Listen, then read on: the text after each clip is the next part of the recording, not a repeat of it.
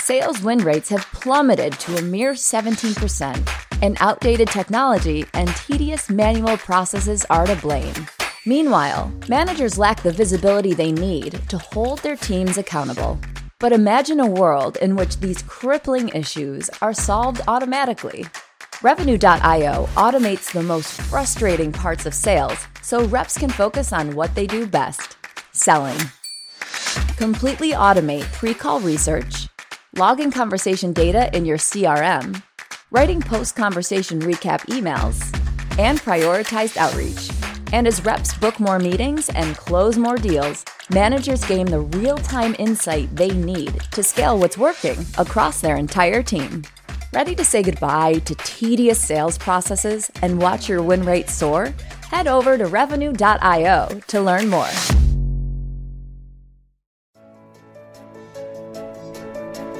It's time to accelerate. Hi, I'm your host, Andy Paul. Join me as I host conversations with the leading experts in sales, marketing, sales automation, sales process, leadership, management, training, coaching, any resource that I believe to help you accelerate the growth of your sales, your business, and most importantly, you. Hello, and welcome to Accelerate. I am so excited to talk with my guest today. Joining me is my friend, Jill Konrath. Everybody knows her, speaker, sales expert, and author of multiple best-selling books, Selling to Big Companies, Snap Selling, Agile Selling, and her latest book we're going to talk about today, More Sales, Less Time. Jill Konrath, welcome to Accelerate. Andy, thanks for having me. I'm delighted to be here today. Oh, such a pleasure to have you here. So, in the off chance there's someone listening who's never heard of you, take just a quick second, introduce yourself, maybe tell us how you got your start in sales. I started in sales at Xerox Corporation and was cold calling in the streets of St. Paul, and literally cold calling in St. Paul during the winter. 7 months a year or 10 months a year, it is cold, right? I know, absolutely. And after that, I moved into technology sales, and then I started selling different kinds of services, and then I started my own consultancy, and then finally after that, my business collapsed, and I had to rebuild it, and everything I learned, it was the impetus for writing my very first book, Selling to Big Companies. And then since then, my business has been about sharing my knowledge and helping other people. Okay. In sales. What you do to a large audience of people. So you've written a new book, which we want to talk about here today, which I highly recommend. As all your books, I really enjoyed reading it, and sort of cursing you at the same time because I sit in there. No. I was downloading all these. You talk on one hand about getting all these apps off your phone, and then I sit in there, you had all these great suggestions for new apps to use. Oh. So I was downloading all these new apps to my phone. I'm like, on balance, I have about the same number of apps on my phone before I started. But anyway, nonetheless, I'm anxious to use some of them. So what was the impetus to write this book? I mean, it's about personal productivity. And why now? Why this? Well, let me just say that after Snap Selling came out, which is all about selling to crazy busy people, I kept hearing from people, oh my God, Jill, this has really been helpful. I mean, it's working, but I'm crazy busy too. What do you have for me? And invariably, I'd look at them and go, I don't have a clue. I'm swamped as well. And so this was nagging at me for a number of years. And finally, what happened is I said, literally, I am so sick and tired of being crazy busy all the time. There has got to be a better way that I can run my business, do more sales, and do it without working from the moment I get up till I shut down in the evening and kind of working nonstop. So that was the impetus. I wanted a life. I wanted to be able to, do more in less time. Yeah. Well, it's sort of interesting. I mean, it's like part of when I was reading the book, I was sort of thinking, okay, well, why care so much at this stage of your career, right? I mean, you've been so successful, you could ride off into the sunset, be successful by any measure. So, what is it you're seeing that said, okay, God, this is so urgent for me? Well, first of all, by nature, I am a problem solver, and I see sales challenges, and I delve into them, and I explore them, and I figure out how to share what I learn with other people. That is what I do. I mean, I do it in my spare time. I can't not do it. Mm-hmm.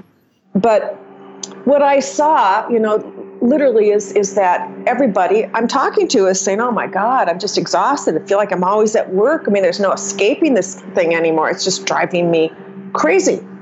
So that was on one hand, I was hearing it's a sales challenge. And again, I like sales challenges. I hate them when they're mine, but I like other people's challenges.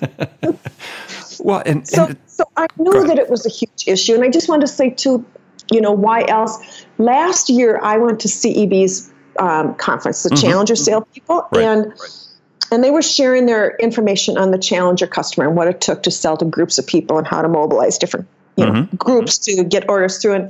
And I said to the two authors after the conference while we were talking, I said, hey, you guys, that was your latest research. What is your current research showing you? And they said, without a doubt, our new research is saying that sales rep overwhelm is the number one issue facing organizations today. And I wonder how much of that do you think is generated by one of the other issues you really talk about in the book a lot, which is just the sort of, we're in a different world now where there's nonstop distractions available to us. Yeah. And given that we're living digitally both in our personal lives and our professional lives, we have sort of the seamlessness between the two that these distractions really feel like part of work almost to some degree. And as you said, it extends the day. It's like you're never off.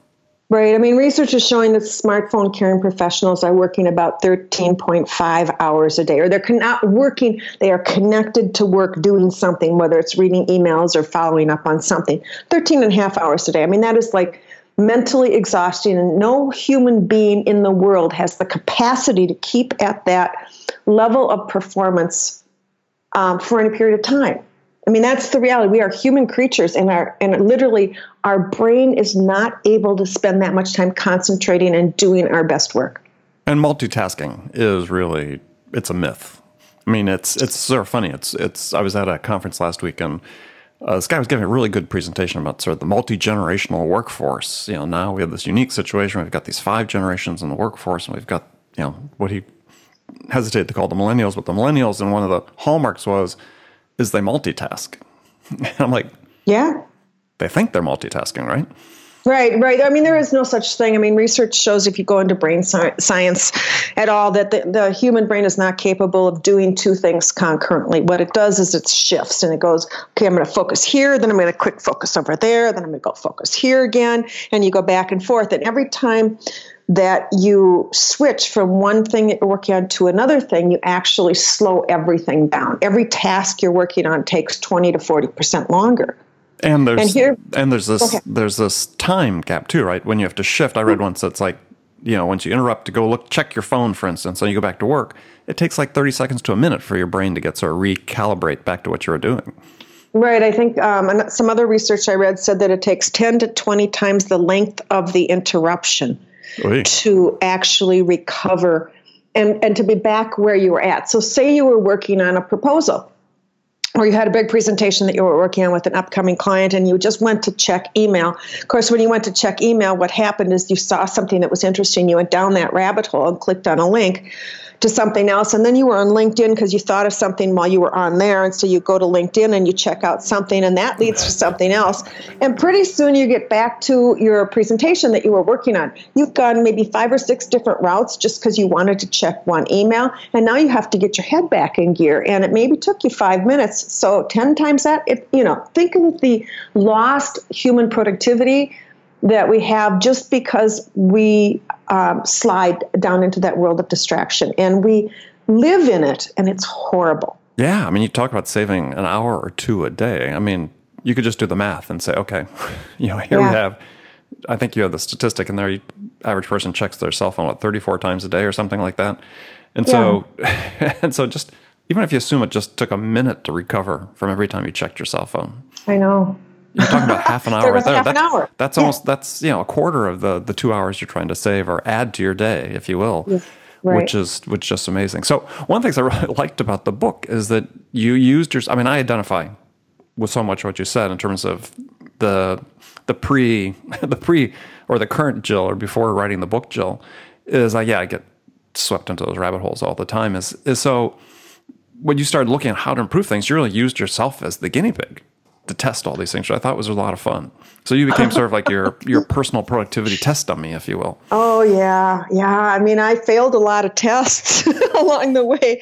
And I was really quite discouraged for a while because it's not easy to change what you're doing. And I had to step back and recognize that I had slowly over time developed these habits and these ways of working that were no longer serving me, but I didn't understand how to change things. And so, of course, like everybody who's really distracted and really busy, the first thing I did is I just tried all these little sales hacks. People say, well, if you do this, it'll save you a second a day, or something. And I mean, there's 100 gazillion articles on sales hacks, I mean, 21 sales hacks to save you, 21 minutes a day or whatever.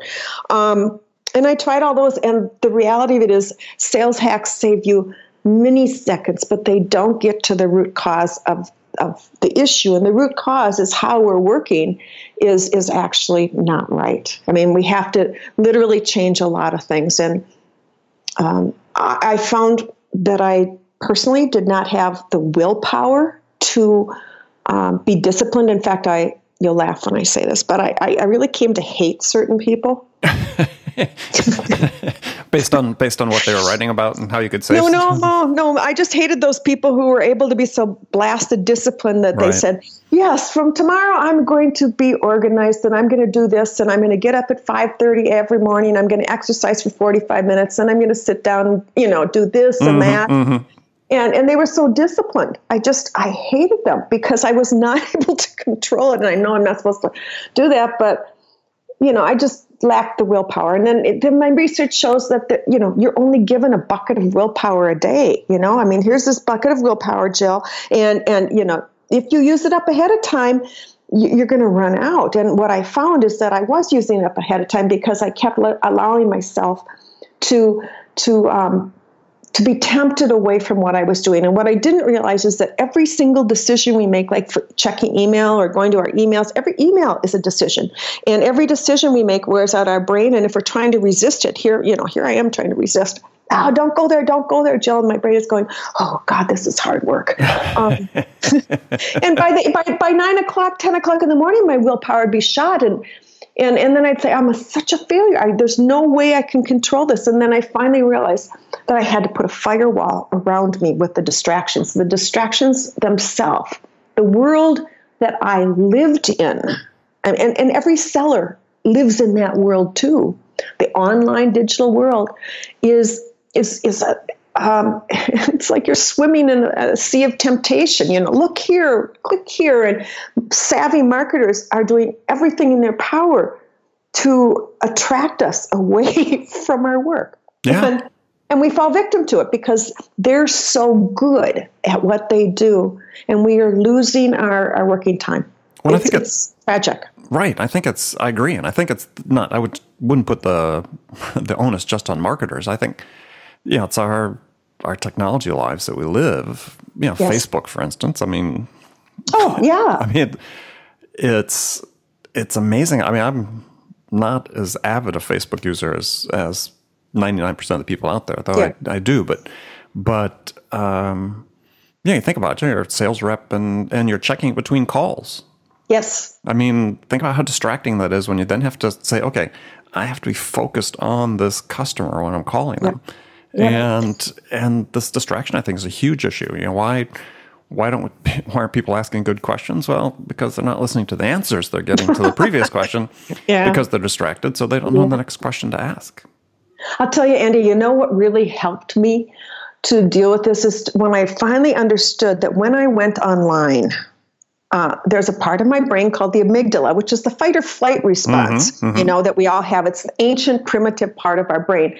But when you go online, the amygdala actually steps forward and it says, here, I got this, brain, because now I'm in a new world with all these things. And the amygdala's job is to go out and scan the horizon and go, is anything new out here? I'm watching for danger, So it literally goes out there and looks for something new. Of course, there we are in our online world and we get a bing here and here's a link there. And here's a new update on Facebook, and let me check this. And, that's our amygdala's doing its job in it. And our body is literally rewarded for noticing. So every time we notice something, we get a shot of dopamine. Dopamine is a feel-good hormone. Dopamine makes us want more. So it's literally, it becomes an addiction, and you get twitchy if you can't, I got to check it out. Do you know what I'm saying? Yeah. It made perfect sense when I was reading the book. As I said, I was laughing because it was so right on point in so many respects. So you created this. I wanted to spend some time talking about your Time Master Manifesto, which you created this avatar of yourself as the Time Master.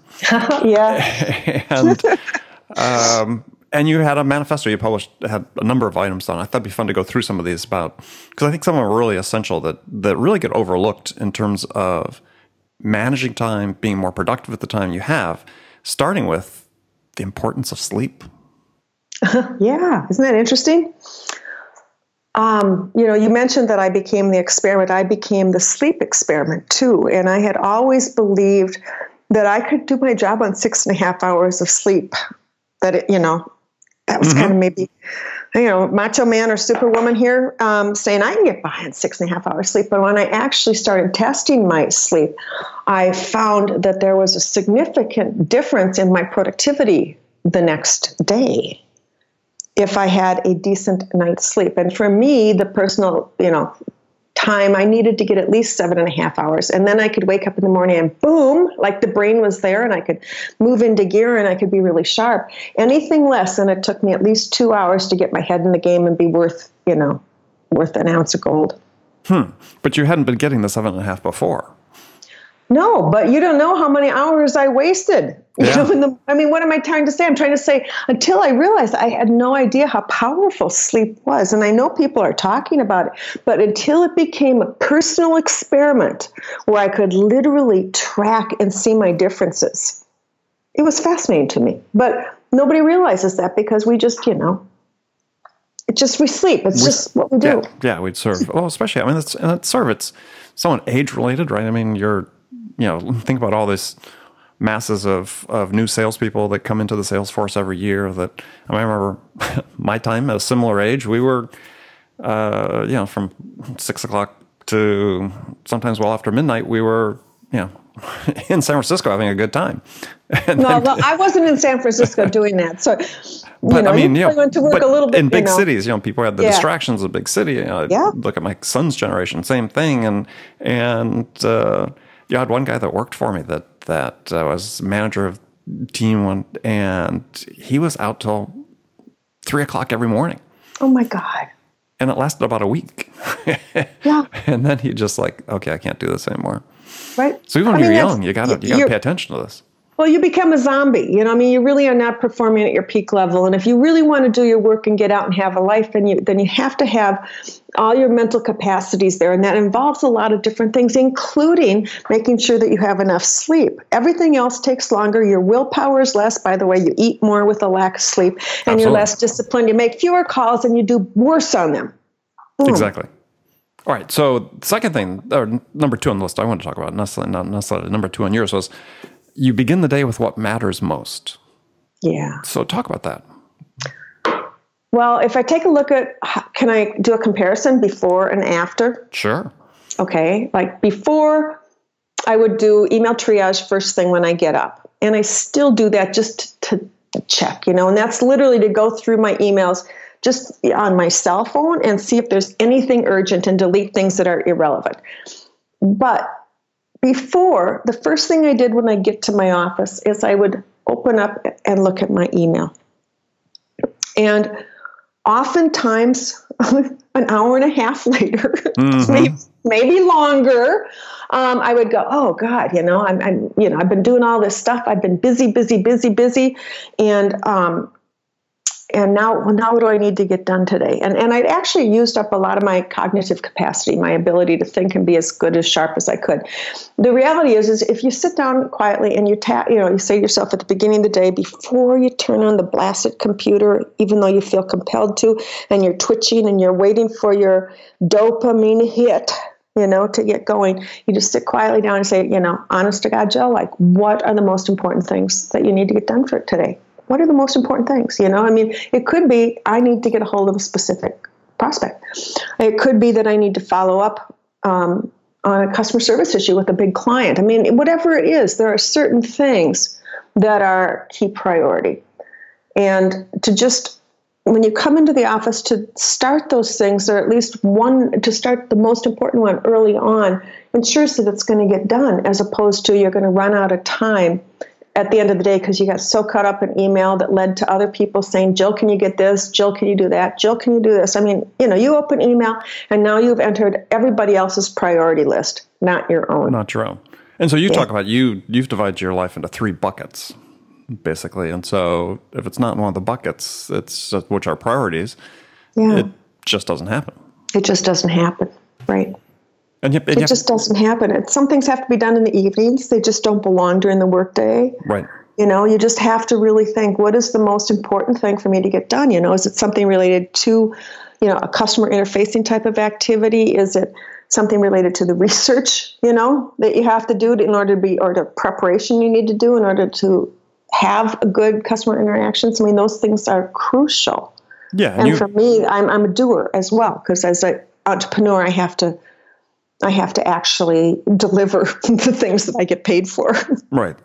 Well, and you referenced 2 good books in that when you're talking about that, Essentialism. Oh, love it. Which is a great book people should read, and The One Thing. The One Thing is great. Yeah, both excellent books on that. Another thing that you have in there that seems sort of obvious on the surface of it, but it's an issue we see with salespeople all the time. I see with salespeople all the time, is you say, I think about what I'm doing and why. And it seems like so much of the way sales processes are evolving, they're so activity-based and quantity-based that people are just sort of little automatons. And, you have to always stop and think about what you're doing.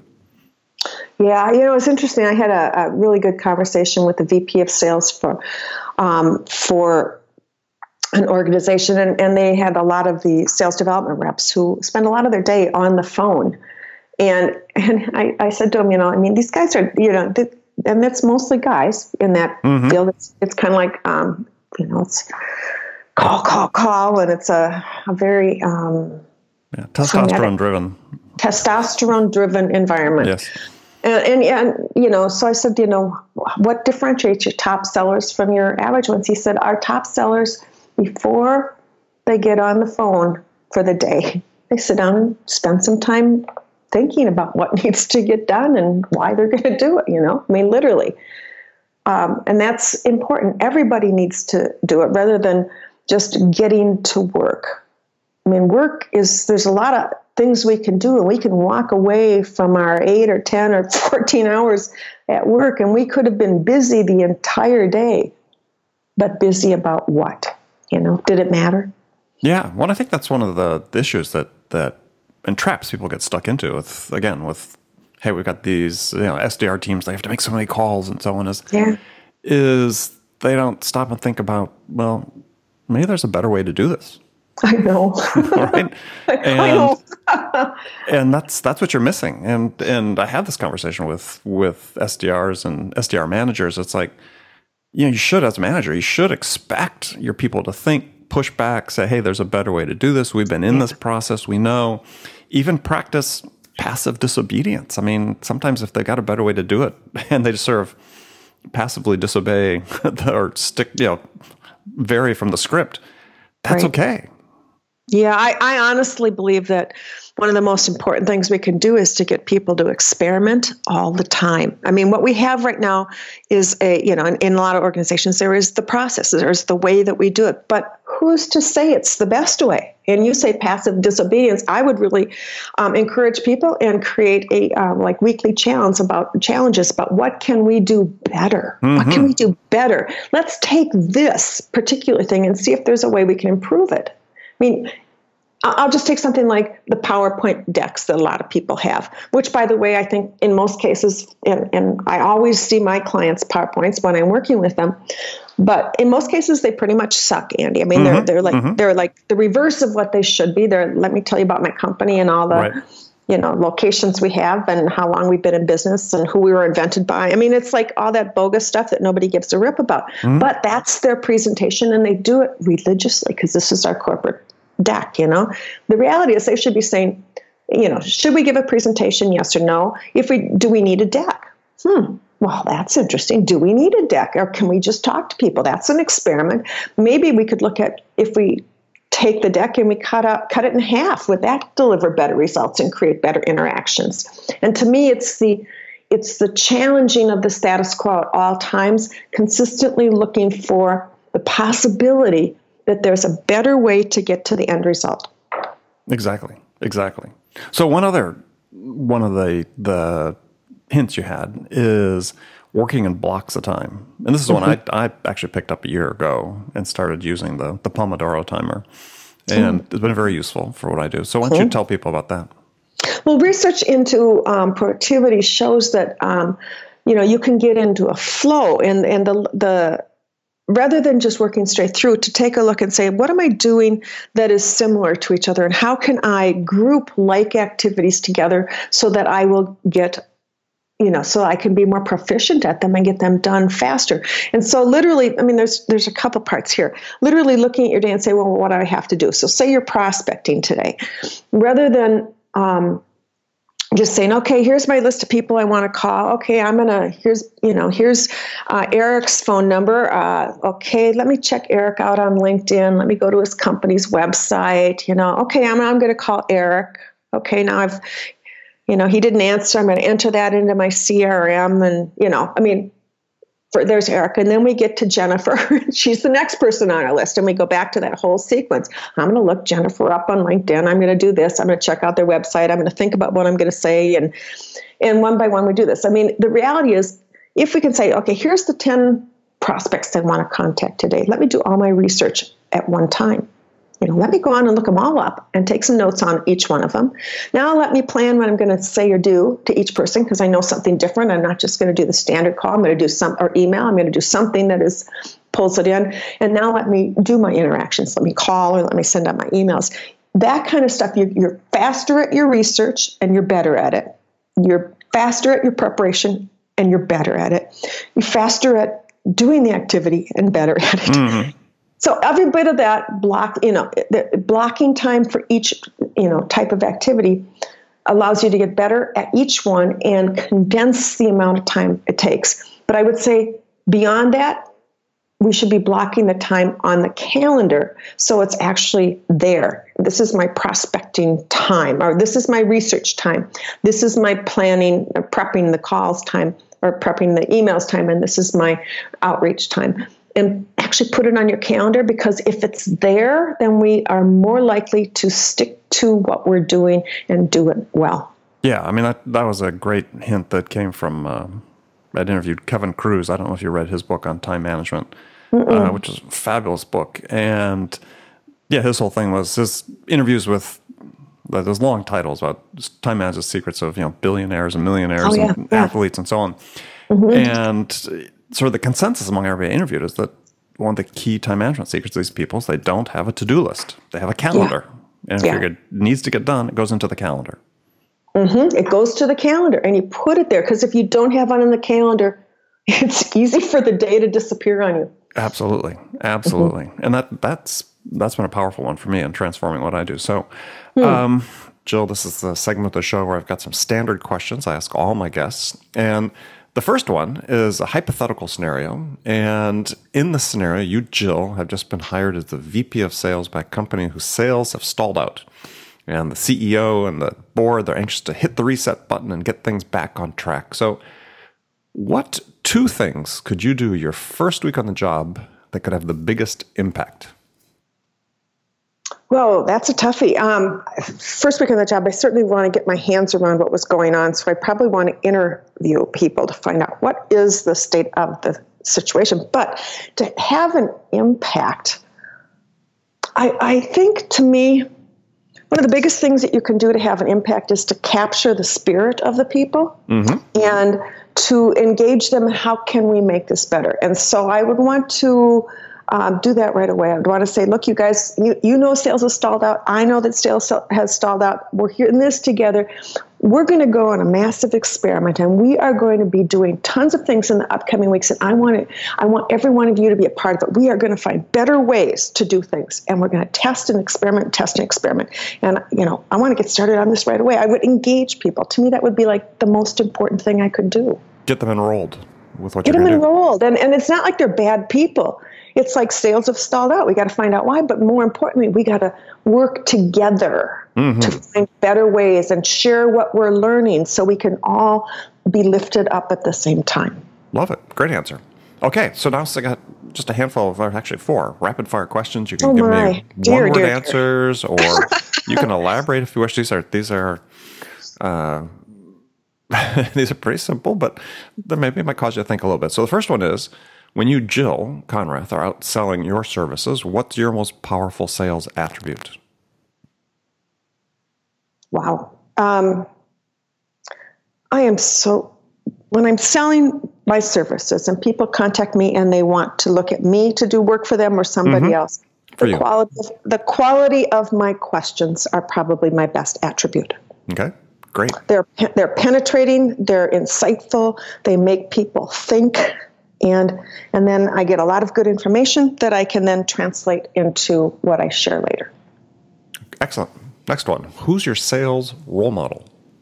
I honestly don't have one. I mean, I grew up with Neil Rackham as a sales role back in the early days. That's good. But in terms of today, I think it's new territory, and I'm constantly creating. I don't look to anybody. I scan a lot of people, and I follow a lot of people because I pick and choose and find really good ideas from a lot of different people.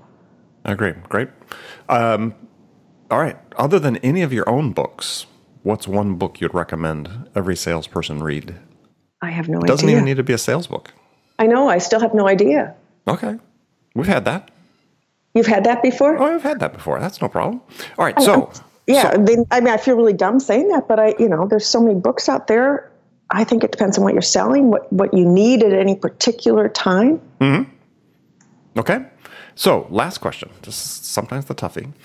Is what music is on your playlist right now? Nothing.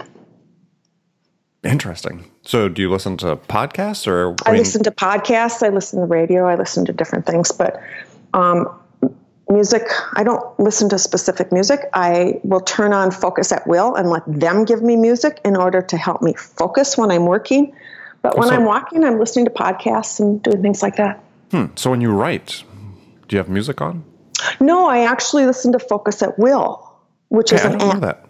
It's an app, and it's a focusing app, and it actually plays music in the background while you're working that is designed to make you more productive. All right, that's going on my list. That's a good one. Focus at Will. Yeah. We discussed Write that one down. It is an app that I found. I'm working on my next book, and I have my music that I select. Put me in the mood to write. But well, the neat thing about Focus at Will is that they have different kinds of music to even choose from. I mean, so there's classical music, and there's acoustical music, and there's contemporary music, and there's like show tunes and stuff like that. So you can choose the genre that you like, but they've literally tested to find out which ones have a best chance of making you get more done and getting your thinking going better. Ah, interesting. Yeah, I've got my playlist that I have sort of invokes like a Pavlovian response when the music starts. Okay, well, that's cool. I start writing. Yeah, I'm like a trained dog in that regard. Okay, so, that's great. So, Jill, thank you for being on the show today. Tell folks how they can find out more about you. Well, there's two things. The first thing is that they can take my More Sales, Less Time challenge, which is kind of fun. It's a 7-part series.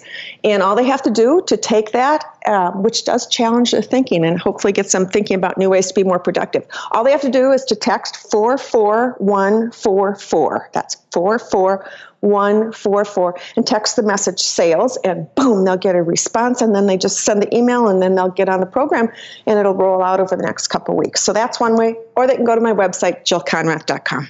Perfect. Okay. Jill, thank you for being on the show. My pleasure. Yeah, and friends, remember, thank you for taking time to join us today, and make it a part of your day every day to deliberately learn something new to help you accelerate your success. And easy way to do that is take a minute, subscribe to this podcast, Accelerate. That way you won't miss any of my conversations with top business experts like my guest today, Jill Konrath, who shared her expertise about how to accelerate the growth of your business. So thanks for joining me, and until next time, this is Andy Paul. Good selling, everyone. Thanks for listening to the show. If you like what you heard and want to make sure you don't miss any upcoming episodes, please subscribe to this podcast on iTunes or Stitcher.com. For more information about today's guest, visit my website at andypaul.com. Hey, sales strategists! At Revenue.io, we're not just imagining the future of sales, we're building it. We offer the world's most complete platform for revenue teams, and we're featured in the most recent Forrester Waves for both sales engagement and conversation intelligence. With Revenue.io, you can slash call prep time to seconds, guide your reps in real time to have more successful conversations. And after calls, we generate ready-to-send recap emails so sellers can keep deals soaring toward the finish line at light speed.